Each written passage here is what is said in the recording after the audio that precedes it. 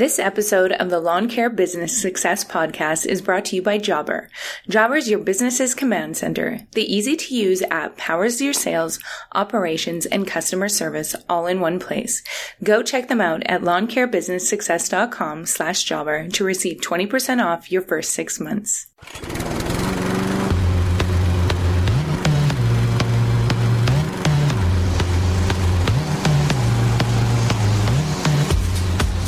You're listening to the Lawn Care Business Success Podcast, the weekly show sharing proven methods and systems in marketing, equipment, and customer service, educational and motivational, to help make your lawn care business an overwhelming success. Now here's your host, Julio Tomei. Welcome, Lawn Care Nation, to another episode of the Lawn Care Business Success Podcast.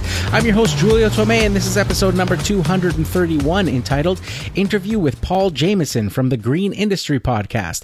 Well, hello, everybody, and thanks again for joining me this week on another episode of the Lawn Care Business Success Podcast. Really appreciate you guys tuning in each and every week, and of course, for those questions, comments, and feedback that you guys have been sending through. I really do appreciate it. And of course, those all-important iTunes reviews. As I've said in the past, one of the single most important things you guys can do to help spread the message and show your appreciation for this podcast is by leaving a review on iTunes. This week, we've got another fantastic interview episode for you guys. I got to sit down with Paul Jamieson from the Green Industry Podcast. A lot of you guys are familiar with Paul from social media and maybe some of the live events. He always seems to be traveling to those live events. Paul is a great guy. He's been in the industry for about 10 years now, and also is a radio personality in Atlanta. He has a radio show there, and transitioned over the past year to start doing a podcast here for you guys here in the green industry. Of course, called it the Green Industry Podcast, and I think he's been doing a really great job with it. Some really fun episodes if you tune into his podcast. So it was really fun to sit down and do this interview episode. I met Paul originally about a year ago at the Echo UAG event in Chicago. Got to sit down with him during dinner and have a discussion with him about podcasting. He had a bunch of questions, was picking my brain about it, and just gave him the best information I could and encouragement for him to start down and to continue on the journey of podcasting. I could tell right away with Paul that he absolutely loves the medium. Of course, coming from the radio industry, it was a natural fit for him. So I think this will be a really fun episode. On a side note, we also, we had been discussing back and forth over the past year or so about interviewing each other on each other's podcasts, and the time came this past few weeks here where we started talking about it again here in 2020. And we had the idea of releasing the episodes on the exact same day. I thought it would be a fun idea. Just kind of, came across my mind that, I asked Paul, hey, how would you feel about, after we record the episodes? I said, I always release my episodes on Tuesday. Paul, he releases his episodes on different days. At least he has in the last few months or so. So I just asked him, hey, how would you feel about releasing both of these episodes on the Tuesday? That way, it'd be fun, for the audiences to hear those respective episodes on the same day. So if you guys are all interested after listening to this episode, you can head on over to the Green Industry Podcast and listen to Paul Jamieson interview me for the first time. My very first interview that I've ever done, which was a really surreal experience because I'm usually the one that's, asking the questions, not being the one that is having to come up with those answers on the spot. So it was a little bit of a nerve-wracking learning experience for me, but it was a fun time throughout. So really neat sort of a cross promotion here where you're able to listen to me interview Paul on my podcast, and you can listen to Paul interview me on his podcast. So it was just a fun time. So before we get into it, it's time for this week's Jobber Minute. So my question this week: what's the best way for lawn care pros to invoice? Monthly invoicing for weekly clients seems logical, but it's really time consuming. Is there a better way? Great question, Julio. This is actually one we get a lot. When it comes to invoicing for regular clients, monthly is the better option. Think about the customer experience.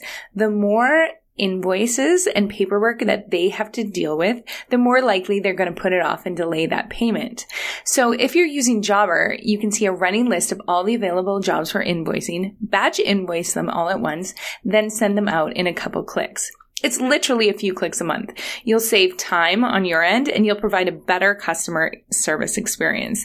And at the end of the day, you'll get paid faster because your clients will appreciate the professionalism and feel less overwhelmed.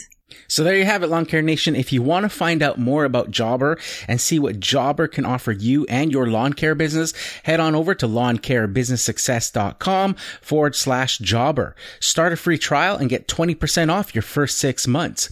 So I'm just going to play the podcast announcements, and we'll get into this week's episode in its entirety right after this. So stay tuned. Hey guys, if you have any questions or comments about the show, I'd love to hear from you. You can head on over to lawncarebusinesssuccess.com/contact. For you Instagram users out there, be sure to follow me at Lawn Care Business Success. And if you haven't checked out my videos yet, well, what are you waiting for? Be sure to subscribe to the Lawn Care Business Success YouTube channel. Now, I know you guys love listening to audio while you work as much as I do, so I've partnered up with Audible to offer you guys a free 30-day trial and 2 free audiobooks of your choice. There's no long-term commitments, and you can cancel anytime. And get this, even if you cancel during your free trial period, you still get to keep the 2 free audiobooks. It's a great way to try the service and to see if Audible is right for you. So why not give it a try? Head on over to lawncarebusinesssuccess.com/Audible. Now back to the show. Okay, so I'd like to welcome Paul Jamieson from the Green Industry Podcast to the show. How's it going, Paul? What's up, Julio? I'm doing awesome. So happy to finally be able to do this with you. I know we've been thinking about this for a while. You keep asking me, hey, when can we do a podcast and stuff together? And so it's awesome to finally get to do this. This is just, I think, going to be a really enjoyable experience. Yeah, I got a message for you from Mr. Producer on my podcast. He said, make sure you tell Julio I paid that internet bill. Oh, there you go.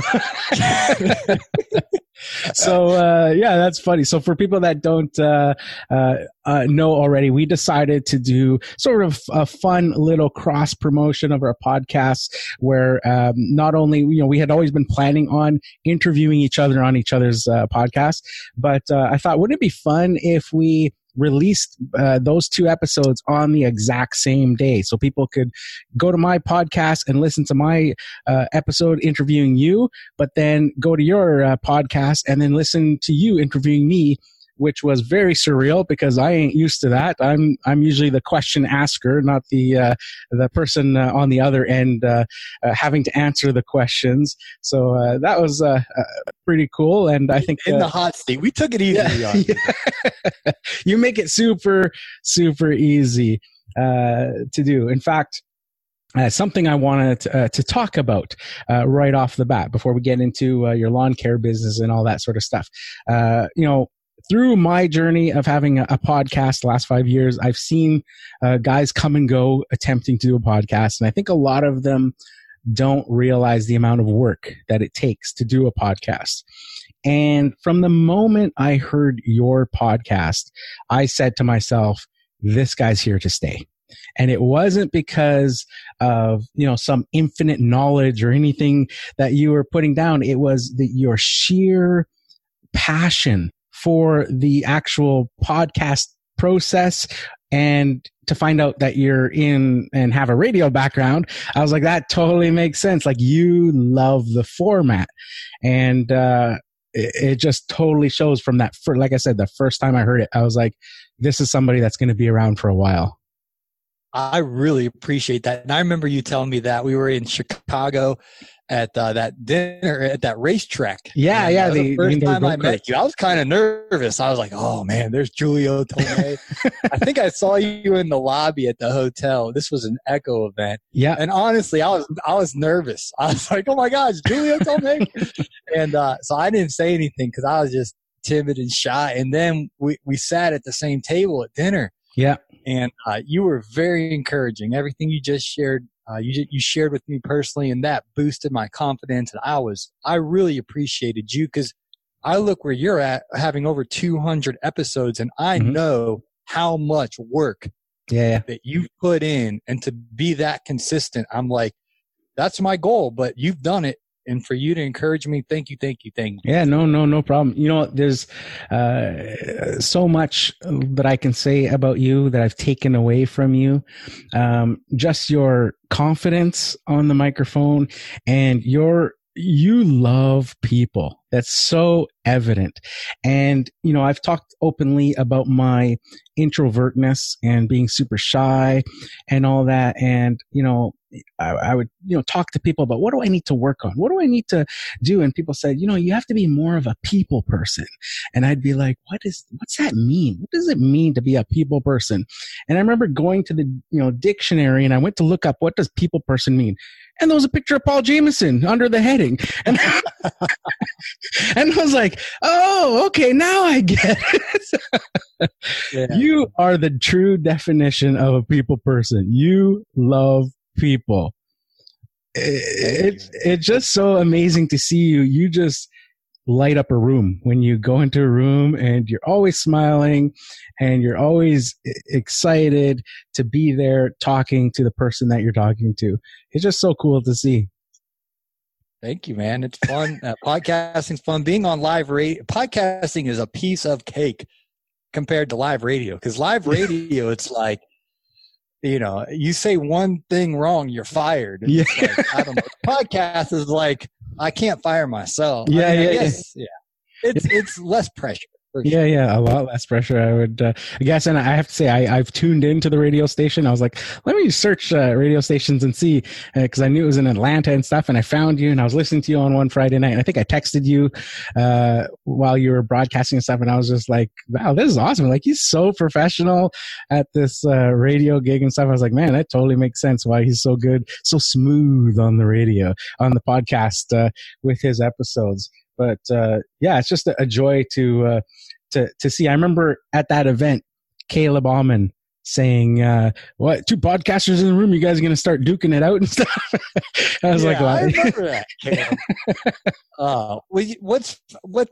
What people don't understand, Julio, is the guys that listen to us, they're out working. And most guys work if you own a business, probably 8 to 10 hours a day. And there's something therapeutic about putting the headphones in and listening to your podcast or my podcast, but there's 10 hours to work. So if my episode's 45 minutes, you listen to it, but you still got 9 hours to work today. So they can listen to your episode. They can listen to my episode. Like, it's not competition. We're a team. And, you know, that's why I appreciate that you pump me up. I pump you up. You know, Brian's Lawn Maintenance. He's going to have a podcast. Go listen to him. Like, you can't put out enough content. No. So Caleb lifted on that. However, he sponsors my show now. So Caleb's all right.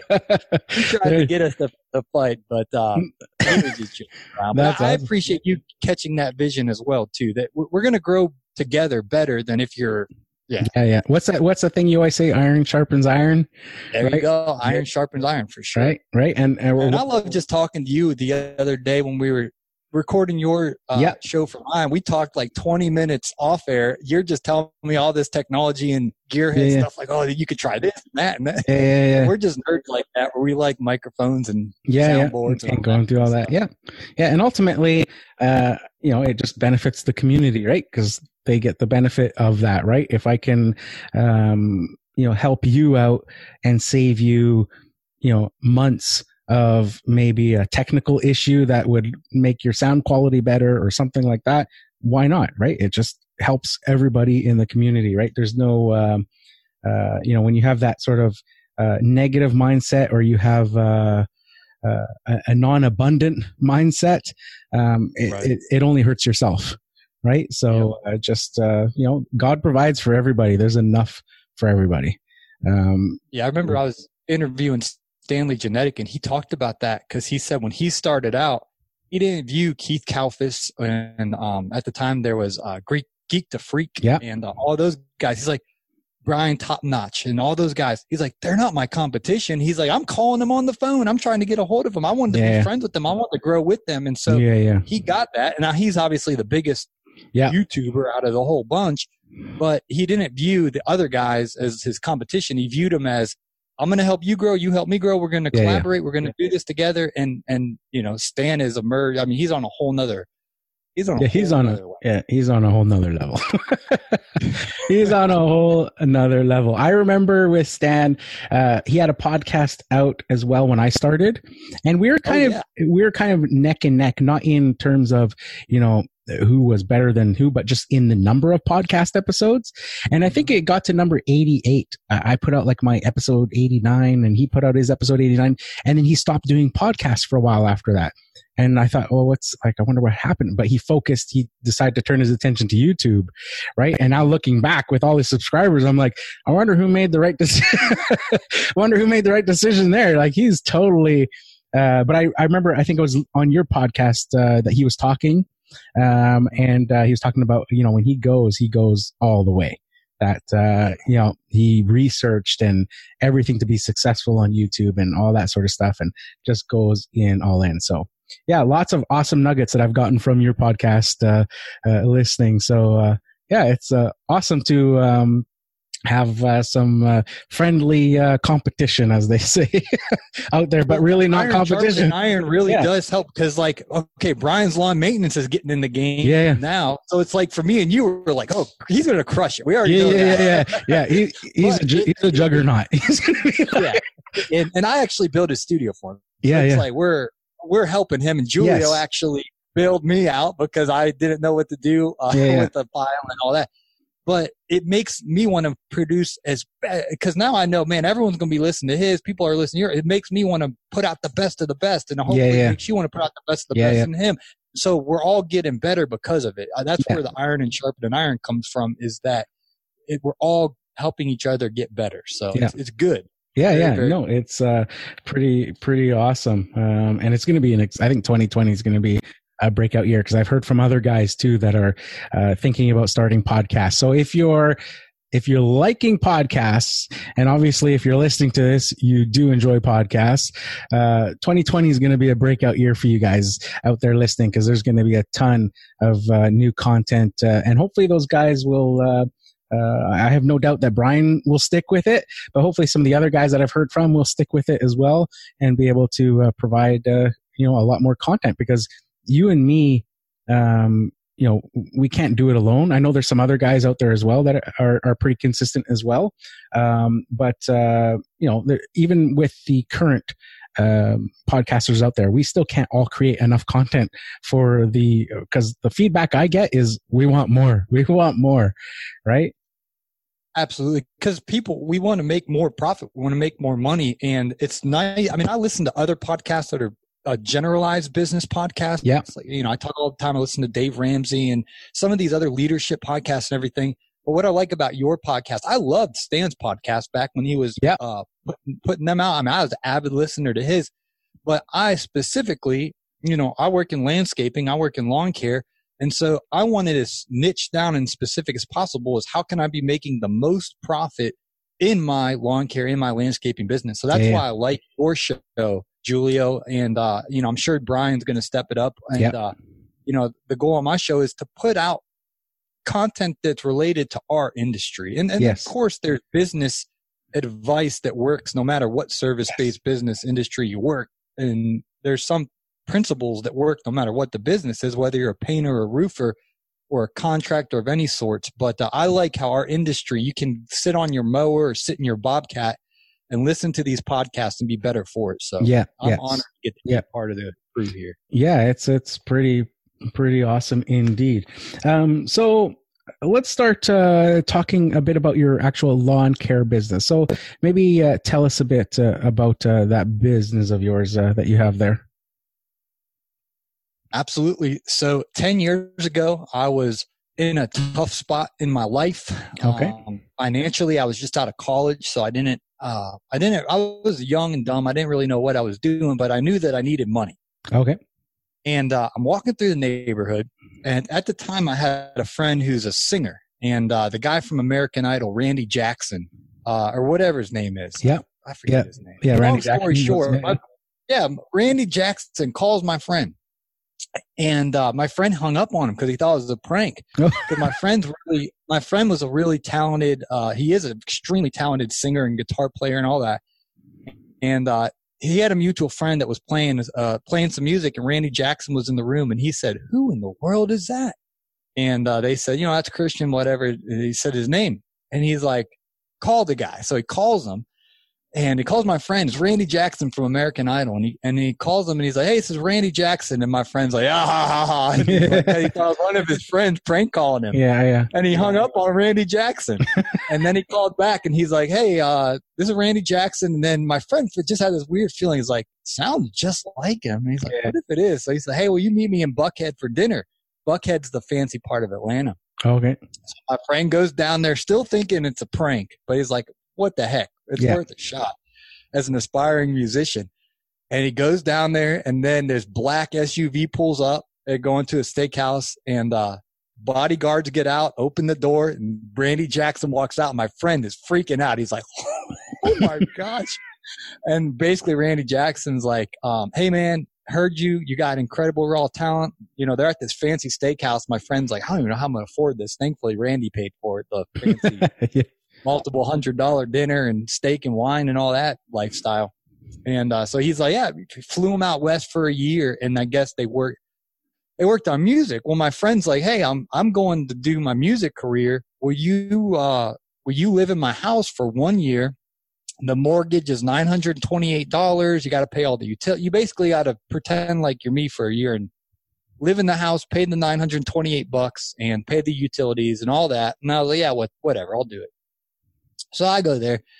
I'm walking through the neighborhood one night. It was $928. It's not a real nice neighborhood, but it wasn't the hood. It was in between. This is in Vancouver now. Atlanta, you can live pretty good. Up there, man, $928. That's not going to get you far. No. But in Atlanta, this neighborhood was decent. And I'm walking through the neighborhood one night. I'm just kind of on a prayer walk, kind of talking to God about my life, walking around the neighborhood, trying to figure everything out. And Julia, I see this house, and the yard is the ugliest yard in the neighborhood. It's completely overgrown. Everyone else in the neighborhood kept their yards pretty nice. Mm-hmm. And then there was this guy, hadn't cut it in a month, maybe a month and a half. And there's a big for sale sign in the middle of the yard. And I'm thinking, if you're going to have your house on the market, you would want the nicest yard in the neighborhood. If you're a real estate agent. So I said, something smells funny here. Like this makes no sense. Cause like, you want to sell the house, you want to make it look sellable. Yeah, of course. Well, I actually called the number on the real estate sign because this was I didn't know, something wasn't connecting the dots here for me. So I called the lady, and she answers, and she's like, "Hey," and I said, "Hey, I'm a neighbor, and I was just curious why you guys haven't cut the grass on the yard you're trying to sell." And she said, "Oh, we had a tragedy with our lawn care guy. He went to the hospital. And then he kept telling us he'll be out in a week. And then we've been working with him for 20 years. So we wanted to give him business. He kept saying, I'll be out in a week. And it kept getting put off. So she's like, now it's getting to the point where we're going to have to hire someone else until he can get back on his feet. And she says, "What's your quote?"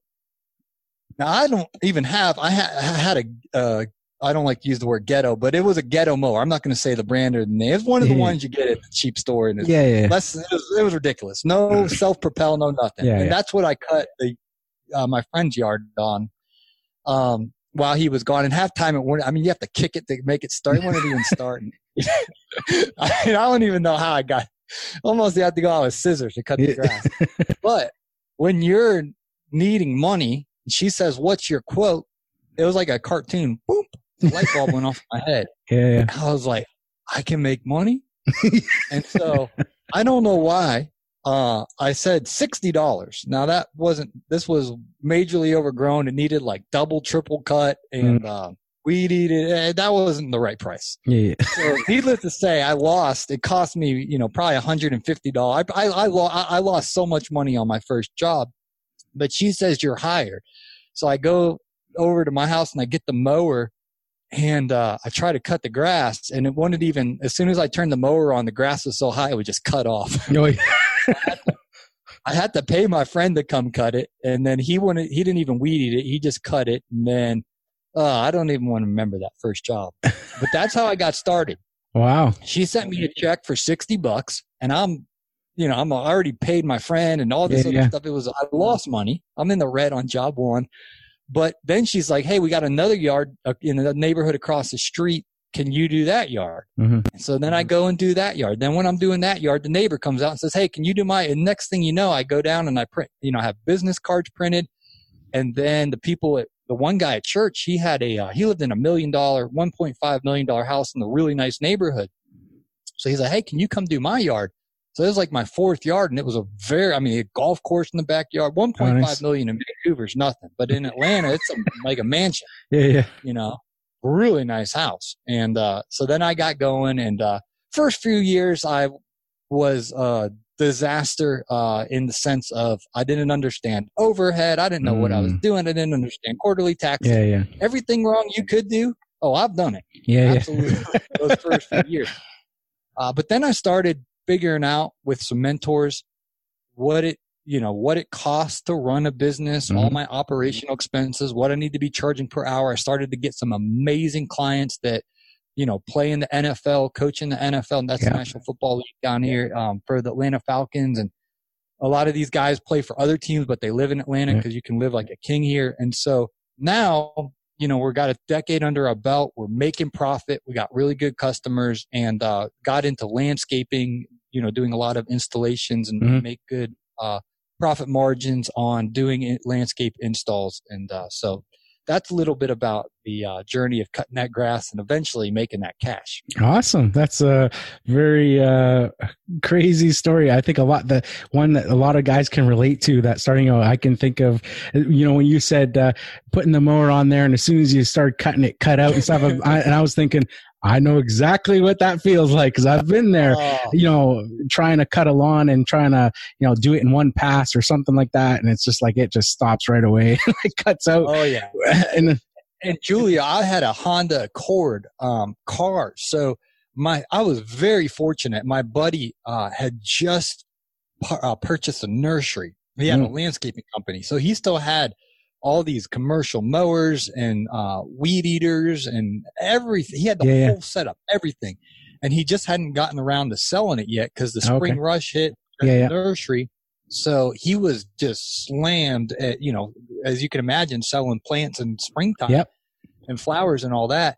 So he's like, hey, anything you need to use until you can get your business established, feel free to use. So I had access. I was huge blessing. I had access to, he used all steel back then. So I had a steel weed eater, hedge, everything. Awesome. But I didn't have a truck. Yeah. So I would put it, if I could angle the weed eater into the back seat, and then I could go diagonal through the passenger side and put the window down, and the head of the weed eater would stick out the window.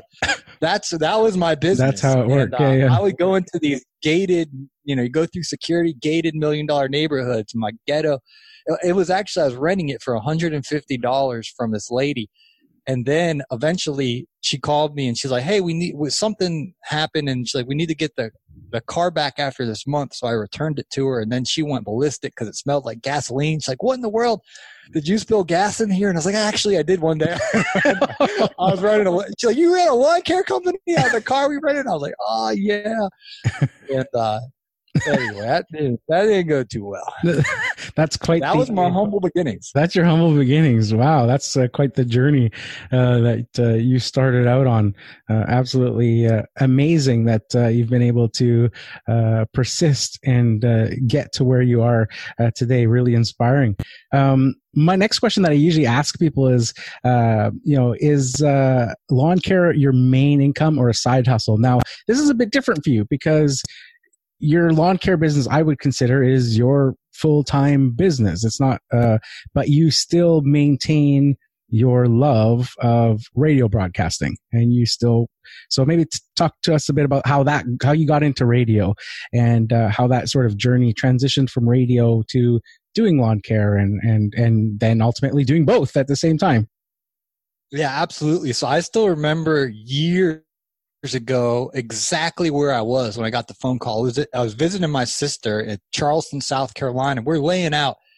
There's a really nice pool where her friend lived. And they had a gym there. So I was just in a good mood, just got a nice little workout in. I'm laying out at the pool. Beautiful day. And I get a phone call from the general manager at the big radio station here in Atlanta. It's the second largest Christian radio station in Atlanta, which is in Atlanta. Excuse me. It's the center of the Bible Belt. So it's okay. Christian radio is a big deal in Atlanta. And I was friends with the general manager at the station, and he calls me out of the blue. And I'm like, why is he calling me? And he called me. He's like, hey, we're looking for someone to do a couple nights a week we're going to start an overnight show from midnight to 6 a.m. What would you think about being on the radio? And I said, well, I've never been on the radio. Wow.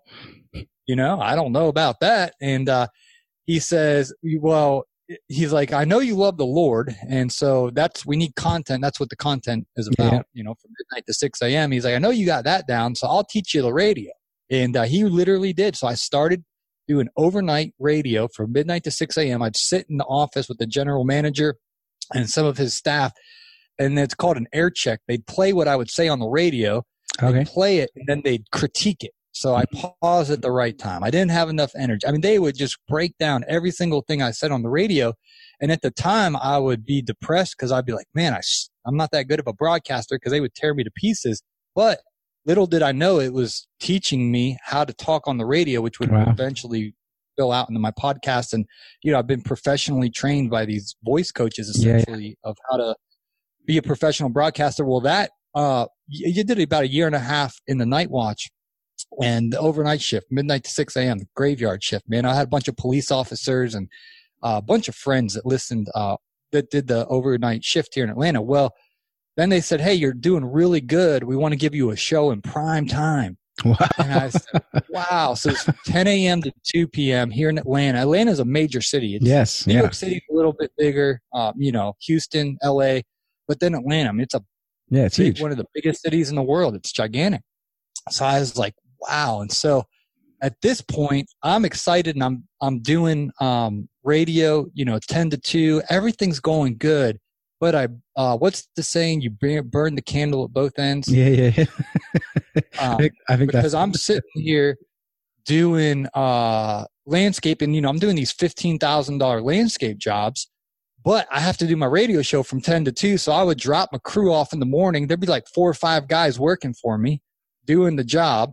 And then I'd go and work at the radio station from 10 to 2. And then they'd call me. They'd have some problem, and I can't get to them till like 2:30. It was impossible. Yeah. So I met with the owner at the radio station, and I was like, I am absolutely torn, because I love radio, but I also have this. Mathematically, it doesn't make sense if someone's paying you $15,000 for a job that takes 2 or 3 days. Yeah. Versus, radio. It depends where you're at in the thing, but I was making more money potentially doing landscaping, and I had a bunch of student loan debt. And the owner at the station was like, well, why don't you do landscaping and pay off your debt? And we love what you're doing here. You can do a primetime show on weekends. And that way you can kind of do both. So I was like, cool. So it was one of the toughest decisions of my life, because my audience misses me. I miss them. It was painful, Julio, it was like one of those decisions where you're like, I don't really want to do this, but I can't. I either have to shut down my landscaping company or if I stick to the radio on the weekends, then I still get to at least do that a little bit. So that's kind of where we headed, where I just focus on my landscaping company during the week. And I still have a radio show on Sundays, and I fill in quite a bit when they need me. And then, of course, I started the podcast. So I do have a lot of income coming in from different streams, from the lawn care and landscaping, from the radio and from the podcast. And it all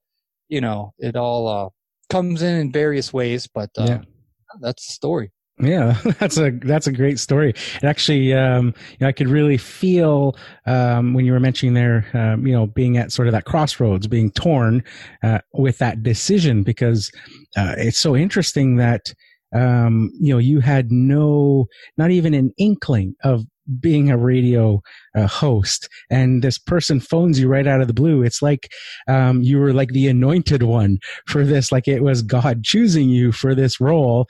And throughout the years, it's shown that you are absolutely natural on talking on the radio, talking on podcasts. Like it's all as if it's what you're meant to do.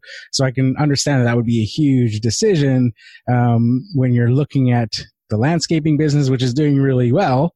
And you obviously enjoy that too, because if you weren't, you wouldn't, continue doing that, because landscaping is not easy. But I could really feel that, sort of, defining moment there, when you were talking. So my next question is one that I love to ask, because there's no right or wrong answer. And it kind of, dances on that line there that you were talking about. And it's how would you define success?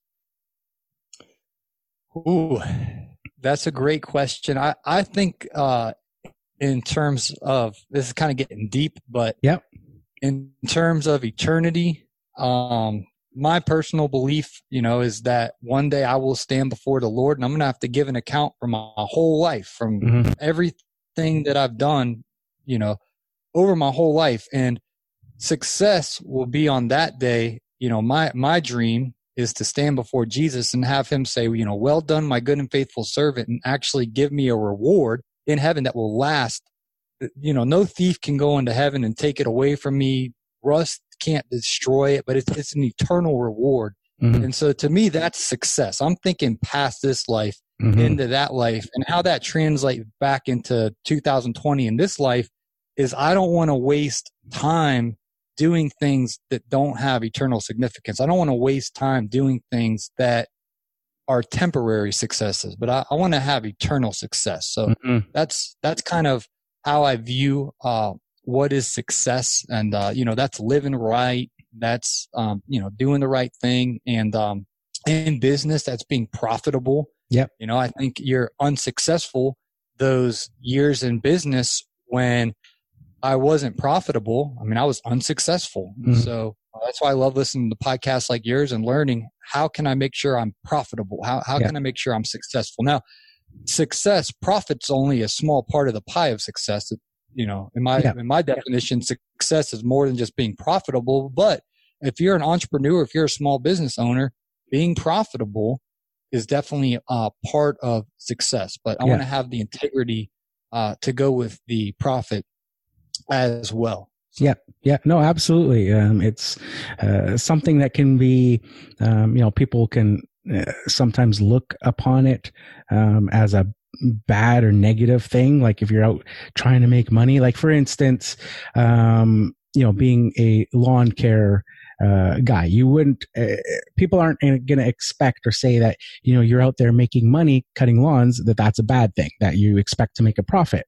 But I think people get confused sometimes when they look at some of the guys that have transitioned from that and are doing things like what we're doing with podcasts and things like that, and maybe trying to work with sponsors and then that all sometimes in a lot of guys or in a lot of minds of people, it starts to seem dirty, like, oh, you're just in it for the money sort of thing, that you're just trying to do this to make money, or you just want to get free equipment, and it's like, but I wouldn't expect you to go to, invest everything that you've invested in your lawn care business and then go do lawns for free.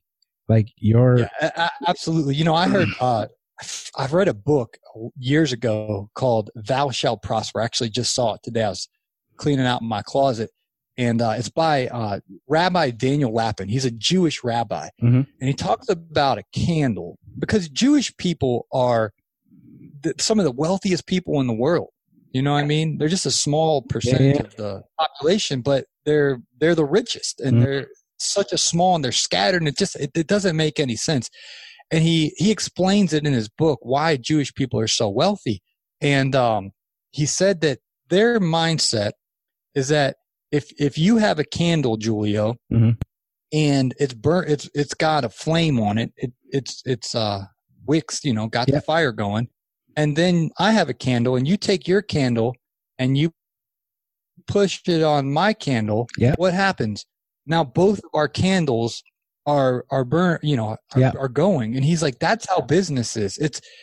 A Jewish mindset is it's a win-win. I have a product or I have a service, and when I give it to you, you're blessed, and you give me money in return, and I'm blessed. But both of our candles are burning. It's a win-win. Yeah. And does that make any sense? Yeah. No, absolutely. So, makes sense. I view it as if you listen to my podcast, hopefully, that when you're done listening, you'll be better for it. It was worth your time. And so the time and energy I put into making my podcast, if a company comes along and says, hey, we want to pay you to, run a commercial on your show. Well, I'm winning because they're paying me, and you're winning because you're listening for free. It's free. You're taking the time to listen to it. So whether it's in a media company or in our lawn care company, in the example in lawn care is, your grass is shaggy, your bushes need trimmed, you got no edge. And we come in there and I edge it perfect along the driveway, along the sidewalk. I trim those bushes perfectly. I clean up those clip-ins. I put them stripes down like Blake Albertson, baby. I mean, it's striped up, Stripe Nation. And, I blow it with my Echo blower, and everything's looking perfect. And then you pay me good amount of money. Pay me good. And it's a win-win, because now your property's looking good. And so I lit your candle, and then you gave me money. You lit my candle. And the Jews, on Friday nights, a lot of time, I went to I'm not Jewish, but I went to I have a friend who's Jewish. And he invited me on a Friday night to this, I forget the name, Shabbat dinner or something. They do it on Friday nights. So he invited me over to his family, and I'm sitting there, and they got a white tablecloth, and we're eating, and I'm kind of a little out of my, a little uncomfortable. You just don't say anything dumb and just kind of go with the flow. I don't do this tradition, but I'm a guest. And so I'm sitting there, and they have a wine glass, a nice wine glass, and he takes the bottle of wine and he starts pouring it into the cup, and a nice house, nice tablecloth and everything. And I'm like, it's going to overflow. And next thing you know, he pours the wine, and it literally overflowed and it spilled all over the tablecloth. And he basically was doing that symbolic as this next week, we want God's blessings to overflow in your life and to have abundance. And so that's their mentality is profit's good. And so I know you can step into the spot then where you get greedy, and that's not good. But that's not what we're talking about. We're talking about you have a wife, you have kids, I have debt to pay off. Like, we need to make money. We need to be profitable. And so I'm passionate about profit and that we're not out there in vain, because I joked about my first 3 years now, and I was lighthearted about it. But at the time I was stressed out. There's nothing worse than working 8 hours in a day. And when you really look at the bank accounts and the profit and loss statement, you realize you lost money. That's the worst feeling as a business owner, that you spent hard effort work only to be in vain and lose money. So I'm passionate about profit, and I'm unashamed about it. No, that's awesome. It's some great tidbits and lessons that can be learned there. You mentioned there being, having those tough times in the beginning. And I know that you're single and you don't have any kids. And I know I shared on your podcast about, my first year in business and sort of going through that as well. And, finding out that, hey, I wasn't good at my numbers and stuff, and finding out that at the end of the year, I could have made more money working at McDonald's than the year. Right. And that feeling that you felt only amplifies when you're a dad and you have kids, and you're like, wow, like I'm a total failure. Like, you know, I've got all these mouths to feed and stuff, and it just amplifies that. So, just absolutely, you know, a great point to bring across there. Another thing that you mentioned there was, you know, thinking about sort of the eternity and, you know, not doing things sort of short. And I totally relate to that. I'm totally on that same vibe. In fact, on New Year's Eve, I went out with my family to a dinner dance, and you know, somebody said, you know, the discussion revolved around doing something, and they said, you know, life is short. You only live once. And I said, but who's to say, like, whoever said anything about this being our only life, that this is where it ends? Like, you die and that's it. Like, life is eternal. Your physical body, maybe this is it, but you know, if you're spiritual or, you know, believe in the Lord and stuff, then you know that there's more to it than just this short little time that we're on this planet walking around. So that really hit home with me when you said that as well. So pretty profound stuff. So I wanted to dig a little bit because I listened, you know, to your podcast all the time, and you mention your challenges with debt and student debt. And so I wanted to sort of dig into that a little bit, and just nothing like with numbers or anything, but just more your struggle with it and sort of your what you've learned from that process. So maybe talk a little bit about how you got into that debt and, you know, your challenges with that. Yeah, well, this goes back to when I was young and dumb, and I remember this was before I gave my life to Jesus. Okay. By the way, my friend Nathan, we're golfing. He's like, "You got to go to Ohio University, man." He's like, "I just was down there this weekend, 6-to-1 girl ratios. I walked into the party.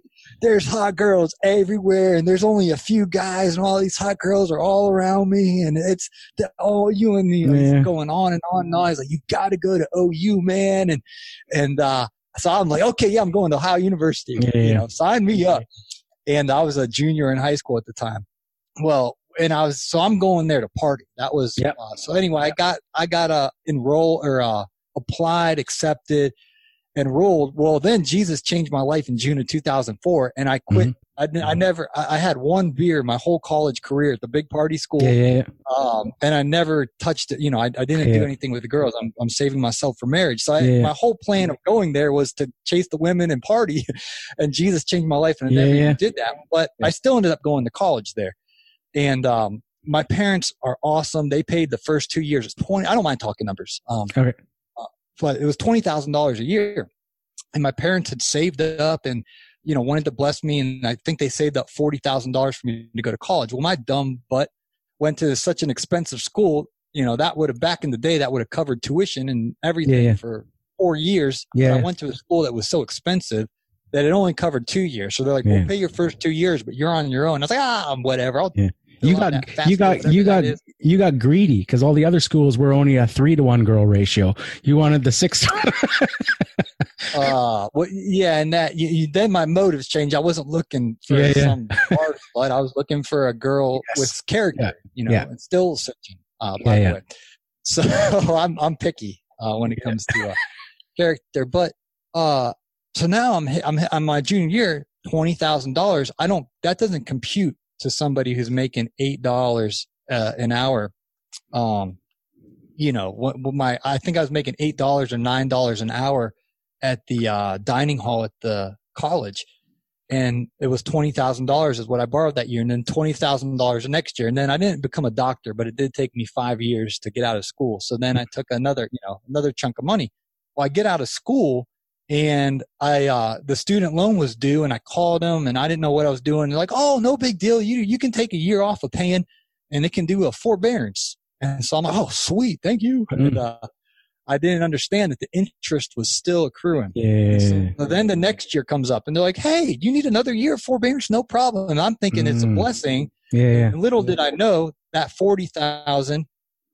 Because of the interest is going into 42, 44, 46, 48, and it just keeps going. And even though I'm not paying, the debt keeps on growing and growing and growing. So eventually, I started listening to Dave Ramsey. That guy gets on my nerves in a good way. And he's like, you got to pay off your debt. You got to pay off your debt. You got to pay off your debt. So now I live as simply as I can, and I'm still cleaning up, some of my student loan debts, and, I hate the debt, but once it's gone, no more debt. So if I would go back, and if there's an 18, 20-year-old kid listening to this right now, Julio, I would tell them, if you are going to go to school, don't go to one of those expensive ones. And, you know, there's those community schools where it's reasonable, $2,000, $3,000, $4,000, and you can actually get a good job cutting grass and at the right prices, make some money and pay as you go, and or pay up front or whatever. But don't do the debt. I regret it so much, and I didn't learn really anything in college that I apply to my life today. It was just a waste of money. And ton of, I don't even, every year they send me this form of how much thousands of dollars I paid in interest, because you can write that off your taxes. Yeah. And every year I'm like, I paid $3,000 in just interest. That's just not interest. Yeah. Just interest. I know. I'm like, man, rough. If I had all the interest now, I mean, I could buy a really nice truck. I could buy a Thunder. Yeah, Thunder. There you go. That's Brian's truck. Yeah. But instead, I paid it to stupid student loans. So that's another mistake I made in life, that I'm cleaning up the mess, paying the consequence for my stupid decision. But in the future, I know that I'm not going to do debt in the future. It's not worth it. Yeah, no, it's definitely not worth it. I learned that lesson as well. I just, hated any sort of monthly payment on anything. I remember buying a new vehicle once, and 4 or 5 months in going, well, that was a dumb decision, right? Because I really don't like paying this every month, and seeing that sort of interest ratio. And it's really a bit of a racket. When you were mentioning with that, sort of deferring those payments, it's what they're doing right now in Vancouver because of the cost of real estate. People who have lived in their homes, say, for 40 years, and when real estate was affordable, and now that real estate is out of control, well, your property taxes that are due every year are based on the current market value. So you now have a situation where there's seniors that have lived in their house for 40 years, and they're getting a property tax bill for $9,000. And they're like, well, I can't afford, I'm on a pension, I can't afford $9,000. So what the city's plan was you can defer that, and you can not pay it, and then so that it lets you live in your home to live the rest of your years out. But then they will take all the tax owing plus interest when you pass away and the property gets sold, and they take it off of that sale price. But it's like, well, then you're taking away. So it's just this racket that's just like insane around the world, where they just, debt is not your friend in any, sort of shape or form. Yeah, well, that situation is a little bit different. But the thing I don't like about debt is, and in general, it's just a life principle. You can't afford it. And in my case, it was an education. I mean, thankfully, my parents could afford my first 2 years, but I couldn't afford my last 2 years. But the deceptive trick is, well, you can have it now and just pay it back later. But it's never worth it. I'm in my 30s now, and I'm still paying it back. You know what I mean? It's not worth it. And and even with the vehicle and all that stuff, I mean, my truck's paid off. It's a little older, but I don't have a car payment. I got an older truck. I don't care. It's nice that you can get something right away, but then you got to pay it later. I don't like that. I'd rather just save up and pay cash for it. Yeah, absolutely. It's very easy to sign a piece of paper and drive away with something or thing, but you got to look at what that actually means in the long term and how much you're going to pay in interest. I wanted to talk about your openness, because you are very much an open book. And you mentioned it a bit there in one of your answers in talking about your student debt, but also how midway through that you found Jesus. And I listened to an episode that you did. I think it was with Keith Kalfas, and was it Sean Spencer? Yep. And that was very open.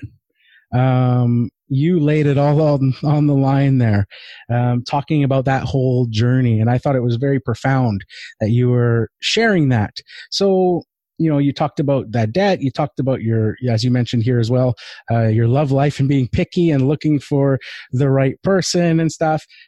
So what compels you to be so open to your audience about stuff like that? Well, I still have a fear of man. Sometimes I get timid, or I get nervous, or I want to draw back. I was on Fox News one time with Barack Obama and Hillary Clinton. They were running against each other in Ohio for president. And at my college, my professor picked one. This is one cool story, I guess, that came out of the whole $100,000 college experience. But my teacher, Fox News was coming live on our campus, and it was the day after the election. Now they were fighting for the spot. I'm not getting political in here, so don't worry about that. I'm just telling the story about Fox News. But whoever won that had to face John McCain. Okay. And so I'm not going to get into politics, but I will say that my teacher invited me. Fox News is like, we want to interview a few of the students. So in my teacher, I was in a political science class. They're like, you get to pick your best. You're one person that you want to put on national television, and Barack Obama and Hillary Clinton were on the show too. So they were a big deal. You know what I mean? Yeah. So my teacher picked me. So I'm pumped up. I'm like, yeah, this is awesome. And, I get on the show and I'm like, Jesus, I'm going to talk about you. I'm going to stand up for you. Like I'm giving myself a pep talk. Yeah. And then I see Barack Obama. They were like little squares like you are, you know what I mean? Yeah. Like they were on the show, and I see Hillary Clinton, and then I'm on, it's called Fox and Friends. This is a morning show. My heart's going like, like I'm so nervous. And, the lights are so bright. It's like they built a studio. It was like a remote studio, Fox News symbol all around me, and they put the microphone in front of my face. And Julia, my courage went to nothing. And I said about the most politically correct things. I didn't do a good job. And I was like, I felt like the biggest failure. I'm like, I got put in front of Barack Obama, Hillary Clinton, national television, and I peed down my leg. I didn't do a courageous job. And so part of me now, that wound was so like, you don't get bigger than the president of the United States, he might have been listening, or he might have been like, he was in the little bubble, what I mean? But he might have been just like, whatever. Yeah. But to be on TV with Hillary Clinton, Barack Obama, and then I'm the college student, like getting to share my 2 cents. So anyway, I did such a bad job that it wounded me so much. So now I'm kind of like in redemption mode. Oh, okay. And so it's kind of like opportunities like this. It's like, okay, I don't want to be so unashamed, if you will. And the story of how Jesus changed my life, I mean, that's the main thing that I think I start talking about, and everyone kind of stops and pauses, and they're like, what happened? But it really, just in a nutshell, for those of you who didn't hear the story, I had parents that were kind of strict. Like I had a curfew of when I had to go home every night in high school. And so me and my buddies were going to Myrtle Beach, South Carolina to party. And there's going to be no curfew. So my agenda was, we literally filled up a car and we flew down, and then one guy drove down with all of our beer. We had so much beer in the car for 10 days of drinking, drugs, all that. And we're going to, I'm going to chase the girls on the beach 10 days. It's going to be the best 10 days of my life. And when I went, the Holy Spirit started convicting me of my sins. And I began to think about heaven and hell and eternity, and just started having these encounters with Jesus. And it was 10 days of chaos in my soul. And it was in Atlanta at the airport. And I was so scared to go to hell. I didn't want to, and the Bible talks about hell. I was like, I don't want to take any chance. I don't want to go there. Yeah. And so Jesus, I gave my life to Jesus. I said, I'll quit drinking. I'll quit doing stuff with girls. I'll save myself for marriage, whatever you want.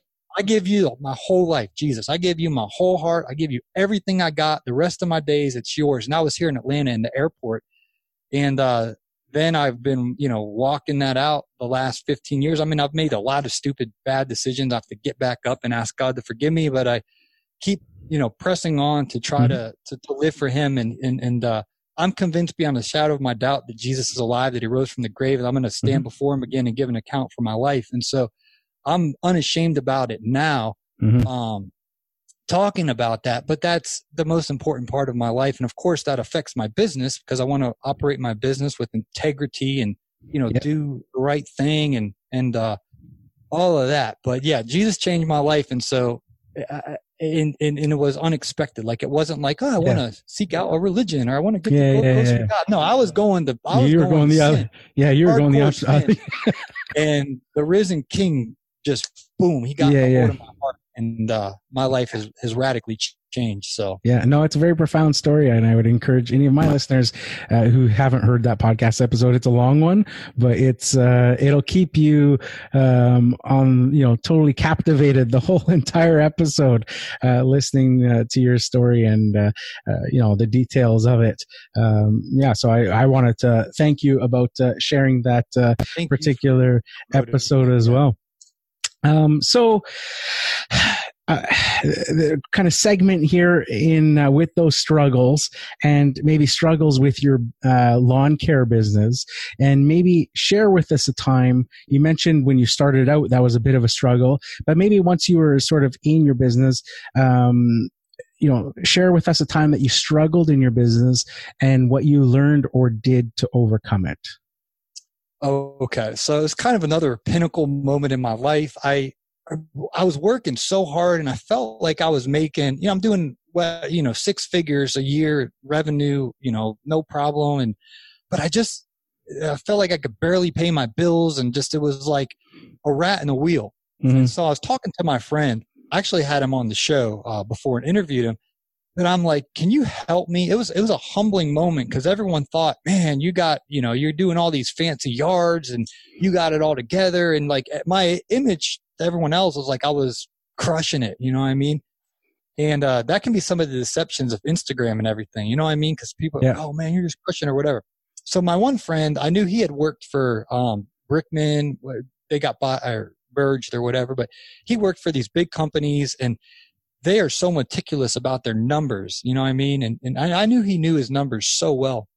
So I humbled myself and I said, hey, I really wanted to ask you, can you thumb through my bank accounts, through my spreadsheets, through my profit and loss statements, through my numbers, and just tell me, I feel like I'm not doing this right, but can you like look at it and tell me what I'm missing here? And so he's like, yeah, bring me how much time you're on each property, which thankfully I was keeping track of all that. I'd clock in, I get to Miss Susie's house at 11:03 a.m. We got done at 12:03 p.m., 1 hour, but there's 2 of us, so it's 2-man hour. And I had that stats for 52 weeks of the year. So I could average how much I was at her house and then how much I was charging her. So thankfully I was a nerd with my my analytics and all of my stats. So I bring him all the numbers, and he's sitting there. His wife's over in the kitchen making dinner, and he's got his pen. He's puts his glasses on his nose like in the movies, and he's making marks. And he's looking at my numbers, how long I'm there, and how much they're paying me, and how much that is per hour. And he's doing all these calculations. And then finally, Julio, he pauses. And it was like a movie. It was like his wife stopped, like you could feel the pot like stop and the spoon. He puts his glasses down, and he's just staring at me. And I'm sitting there, and I was like, not good, huh? And he's sitting there, he's shaking his head, and he's like, how are you even paying your bills? Wow. And he's like, this is not good at all, Paul. And because he knows the numbers of the $1 billion company, Brickman. I don't know if you guys had them up in Vancouver, but they're like, but I've heard of them, Yeah, they're huge. Yeah. So, and he knows exactly what they're looking for, because he sits in these meetings and with the other companies where they just sit and they just do numbers and profit margins and all this dialogue that when you're just by yourself, you're not in those meetings, you're not in those conversations. You have to do it all yourself. So, and he was very humble, but he was basically like, you're not doing a good job, Paul. Your efficiency is going to have to shoot up through the roof. Like, you're not being efficient enough. And then the main thing that he kept emphasizing to me is your prices aren't even close to being where they should be. Like, per man hour. Yeah.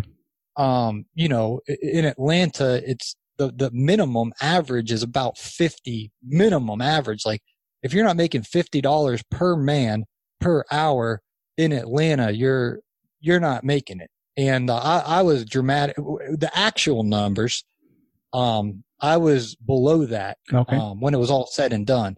And he's like, you know, we got to get you up, you know, way past that mark, you know, and per man per hour, you got to be making more money. And so I immediately started raising my prices immediately.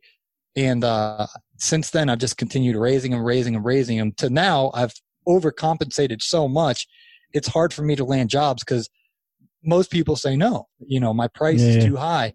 And, but that's, I'm never going to go back to where I'm getting everyone to say yes. And I'm doing it at a low price and I'm not making money. So now when I do get them, they are at the right price. I am profitable and we fixed the problems that were there. Mm-hmm. But oh yeah, that was not fun. And, leaving there that day, it was the biggest wake up call of my moment. And it was good to have it from a mentor who's, you know, he's in his 50s. He's worked for these big companies. I trusted him and I knew he wasn't going to go and tell everyone, oh, Paul's not good at business. Like, there was confidence in his, he was trustworthy. And then he kept me accountable. He would call me and he's like, hey, how's your numbers? Awesome. How was your, you know, how's your profits? Are you charging enough? How's your schedule? Like, how's your efficiency? And he called me like 2 days ago, just checking in on my business, making sure that I'm making enough money, making sure that I'm not blowing money, Julio, on lifestyle, but that I'm being diligent to pay off my debt. So it's good to have mentors like that who will keep you in check. So absolutely. Very cool. That's awesome that he's still checking in on you. So what would you say with your experience in, 10 years or so in your business, would you say is a hidden pitfall with running a lawn care business that you see that prevents people from succeeding?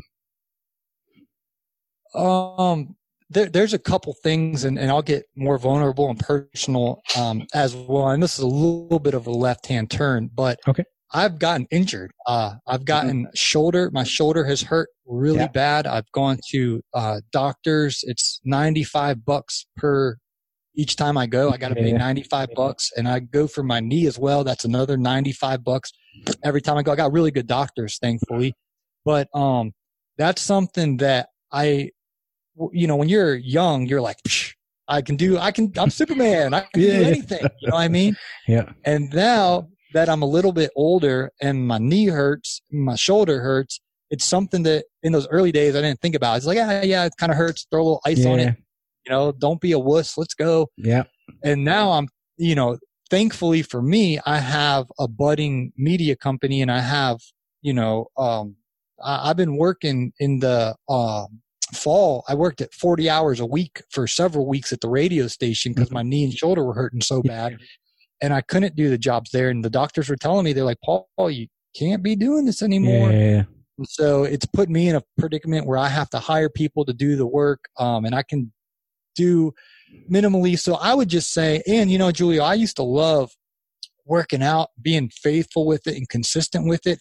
And once I started my business and then the radio show and that unattainable schedule, going to the gym and doing consistent exercise was one of the first things that went out of my life. And I've been in process of managing and budgeting my time to where now what I can do with my shoulder and my knee, I'm limited but there is some things that I can do it doesn't have to be crazy. What's that guy's name? Arnold Schwarzenegger. Yeah. Like, that's not I want to be respectable for my future wife to look at me and say, he's a good looking fella. But also, that's something that I've really been prioritizing in my business is taking care of my body, taking care of my health, because it's so easy to get busy. To where you want to get started early in the morning and you go and work all day. And then the last thing you want to do when you come home and you're all dirty and sweaty and you're exhausted. I know in Vancouver, it's maybe a little cooler than here, but it's hot. Yeah. In Atlanta, it's so hot. You're pooped by the end of the day. There's no chance you're going to go to a gym and work out. Thinking about, I don't have a wife to make me stew, so I make my own stew. I want to eat dinner and go to bed. Yeah. So I've been budgeting my time to go into the gym, even if it's just a small little workout. Yeah.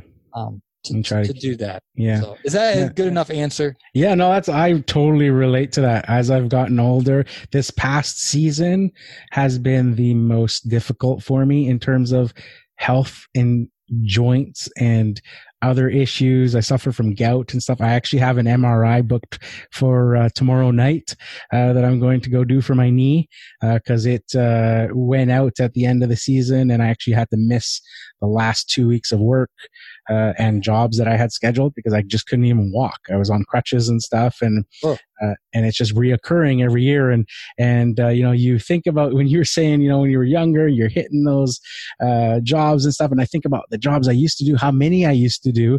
And, you got that same, your mind is young and you're like, let's go out and get it. And your body's like, whoa, cowboy, let's take a bit of a break now. And I always make a joke with customers who ask me, how I'm doing, and they know some of the issues that I've had with my knees and joints. And I always say, well, one thing I've learned is that I know now why all professional athletes retire at my age. Yeah. Your body just cannot keep up with what your mind thinks that it can do. Right? It's just it becomes harder and harder each and every year, and it creeps up on you, and you have to really be aware of taking care of yourself to be able to do that. So just absolutely some great. And even Julia, the last several months I've been so much more careful of what I've been eating, what I've been putting in my body, and how does what I eat, how's that going to affect how I perform? Working all day, and I used to just eat whatever, and now I'm trying to eat more nutrient dense foods and just being more intentional about eating healthy instead of just what tastes good, because I want to be able to be strong out there and healthy and vibrant. And I mean, it's hard work.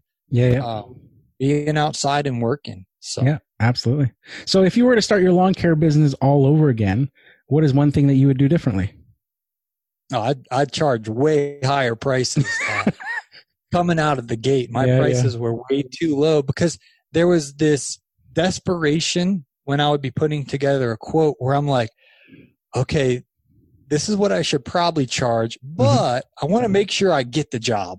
And so then it would start to diminish a little bit just because I wanted to make sure I got the job. And then what would happen was I'd get the job and I wouldn't make money, or I wouldn't make enough money on the job. So I literally sent a quote this morning, and I'm like, when I sent it, I just kind of laughed. I'm like, no chance I'm going to get it. Like, he's probably going to get it. I'm like, what? That's too much. And you know what? I know that my competition, I know what their rates are and all this stuff. And I know that he can get a lower price, but I refuse. I'm not wasting my time anymore. So charging higher prices is something that I would definitely tell my first year self. And you mentioned this on my show, Julia.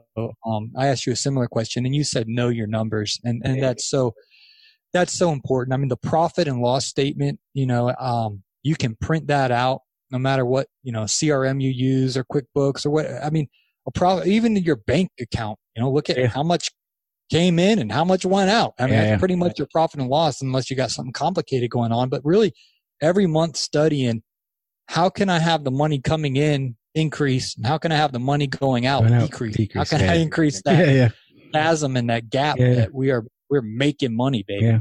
So, what is one frustration or your biggest frustration that you still have about running a lawn care business? I mentioned it earlier. It's annoying that my shoulder hurts.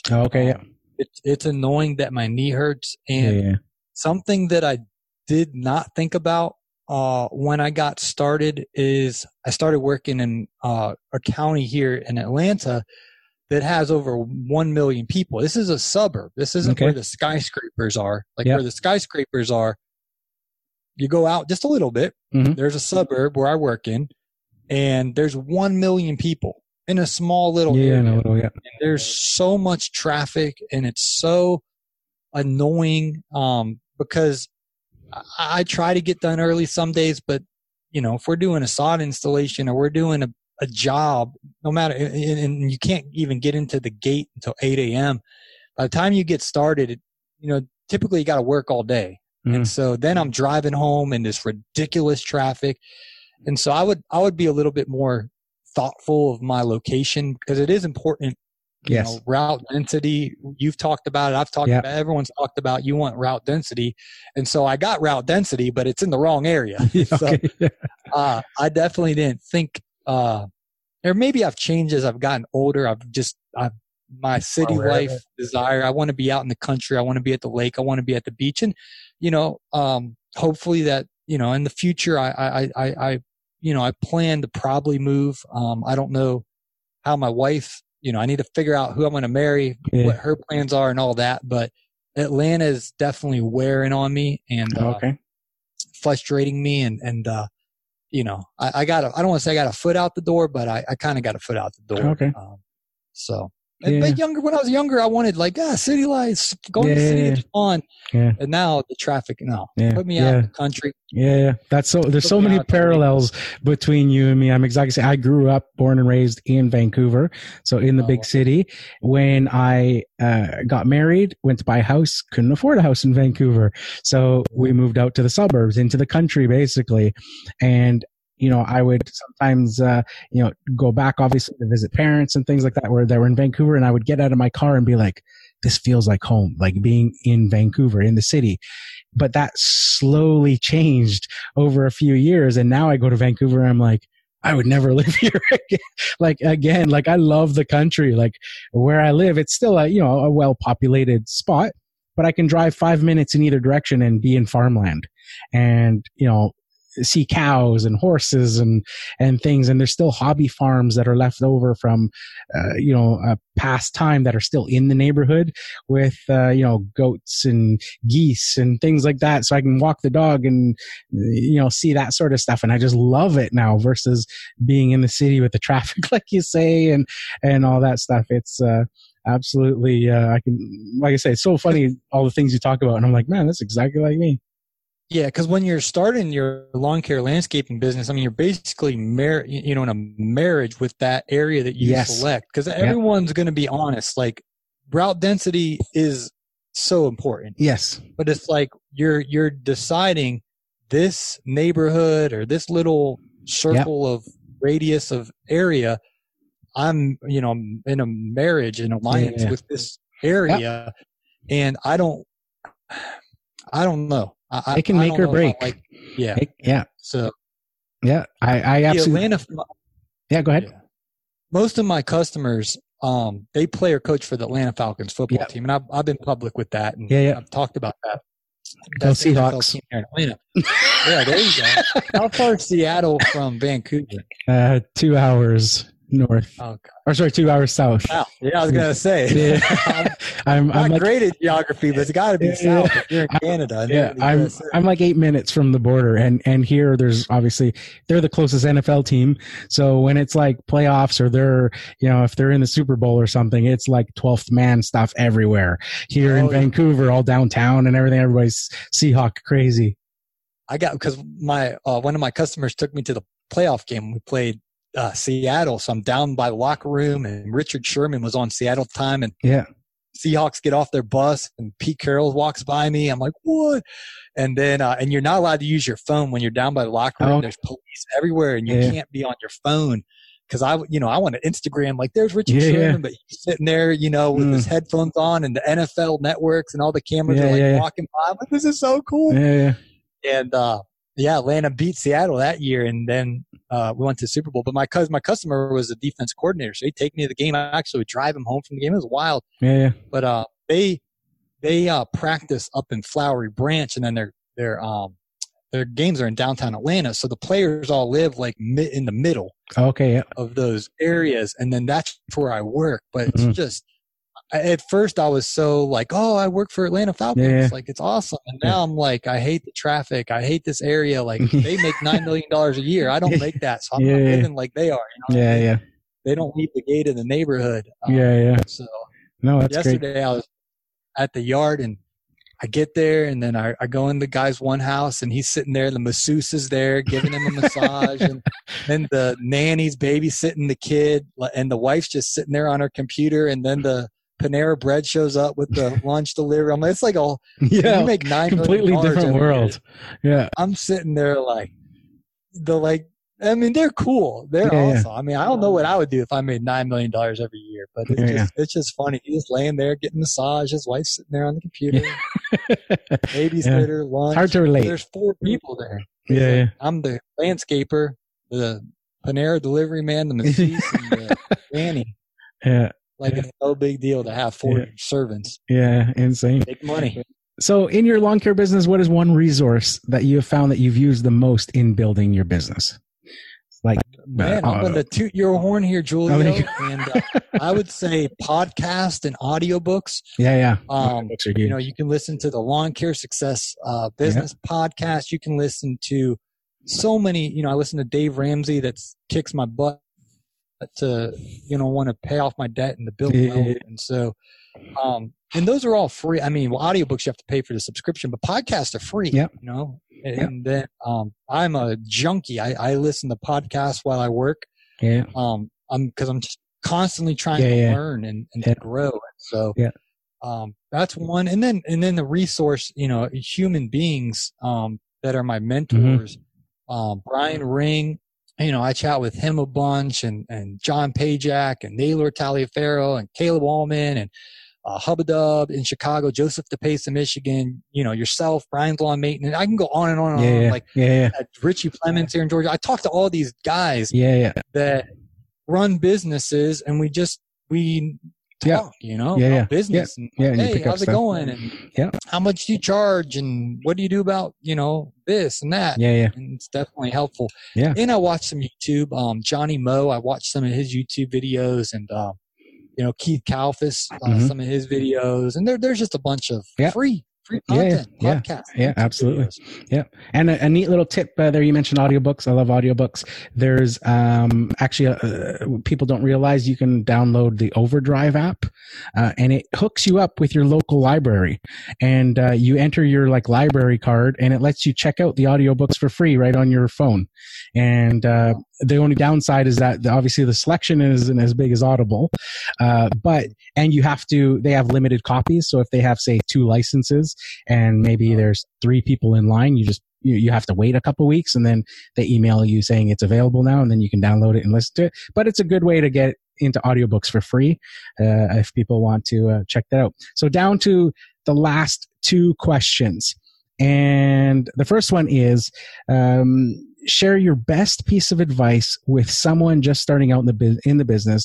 And I want you to come at this from the point of view that this is somebody that you know, somebody that you like, and somebody that you would only want to see the best for. You want to see them succeed. If they were to say, Paul, I'm thinking about starting a lawn care business, what can you tell me? What would you say? Yeah, I would talk in the realm of money. You know, I would do either Microsoft Excel or Google Sheets or a yellow pad. And I would tell them, listen, you know, first of all, write down all your personal finances. You know, how much is your rent, your budget? How much is your rent or mortgage, or, you know, your house payment? How much is your vehicle insurance and utilities? Like, know your numbers to where, how much does it cost to run your household? And then how much money do you need to make each month to pay all those bills? You know what I mean? And throw in, if you have to pay off debt or if you have savings, like all this stuff. Know exactly, I have to make X amount of dollars per month just to stay afloat. And then I'd like to make X amount of dollars, but don't be guessing. Like, know exactly how much every bill. I'm a nerd in Google Sheets. I have every single expense written down. I have the date that it's supposed to come out of the auto draft, and then I track it all throughout the month. So I would tell this person, you know, be a nerd about making sure you know what your household income is and how much money you have to make. And then on a separate column or yellow pad, write down all your overhead for your business. You know, how much do you have to pay in general liability insurance, which mine is very reasonable. But in case the rock goes through the window or whatever, I'm covered. How much do you have to pay for, all your different expenses? I mean, even running a podcast, people don't realize how I pay a ton of money and just all these subscriptions and all the licensing, all this stuff. It's like just to run a podcast. But anyway, you want all your overhead, make sure you're not blindsided by any of this, but have all that written down, and then, figure out how much you need to make per hour, and then to pay all your overhead, and then to pay yourself, so that because in some cases it's better to go work at a job that pays you a cushy benefits, and there's there's stress no matter where you work, but you don't have the much stress that we have. Is we have to make enough money to pay all the bills. So it would be numbers. Know your overhead, know your household income, know how much money you have to make, and then figure that out. Well, I got 40 hours to work in a week, so I need to be making X amount per hour, and then selling the jobs and be working them to execute them. And so just all about the money. Awesome. That's something that a lot of people that when we run these businesses, you're giving me a look. Am I over time? No, I actually forgot to keep track of time, but I think we're probably right there. We get two podcasters together, man. We get long-winded. No, that's awesome. Great advice. So we've come to the end. My last question, of course, is how people can follow you online. Absolutely. So I have a podcast. It's the Green Industry Podcast, and of course it's on iTunes, Google Play, Stitcher, everywhere where you can find Julio's Lawn Care Business Success Podcast. And I'd be honored if you guys listen to my show. And on the same day we release this episode, I'm releasing one. It's a completely separate conversation that my producer and I, Mr. Producer, and Julio and I had, and we had lots of laughs in there. And of course I'm on Instagram just under my name, Paul Jameson, over there, but I would be honored if you guys took a listen to my podcast. And absolutely make sure you leave reviews on iTunes for both of these podcasts, because we are absolutely bringing you guys the content for this year. Going into 2020, we're going to, both of us have, I'm sure, fantastic content for all of you guys to listen to. That's cool. Yeah. So thank you very much, Paul, for coming on to the show and for allowing me to be a guest on your show. I absolutely had a great time. So there you have it, Lawn Care Nation. Hopefully you guys enjoyed that interview episode with Paul Jameson from the Green Industry Podcast. I just want to take a moment to thank Paul for taking the time out to do these episodes, this sort of cross promotion. We actually spent about 5 hours in the day doing the actual recording, not to mention any sort of editing and stuff that was done outside of the recording time. But it took us about 5 hours of just sitting down from the initial chat and just some small talk, and then recording the entire episode for his podcast, and then doing the entire episode for my podcast after that. So thanks to Paul for doing that, and I'll leave links in the podcast show notes to the Green Industry Podcast YouTube channel, as well as his Instagram account if you want to follow him there. And of course, you can find his Green Industry Podcast on iTunes, Stitcher Radio, Google Play, Spotify, all the places that you would find my Lawn Care Business Success Podcast. You can find the Green Industry Podcast. So that's it for this one, guys. Here's to wishing you guys all overwhelming success and freedom in your lawn care business. Bye for now.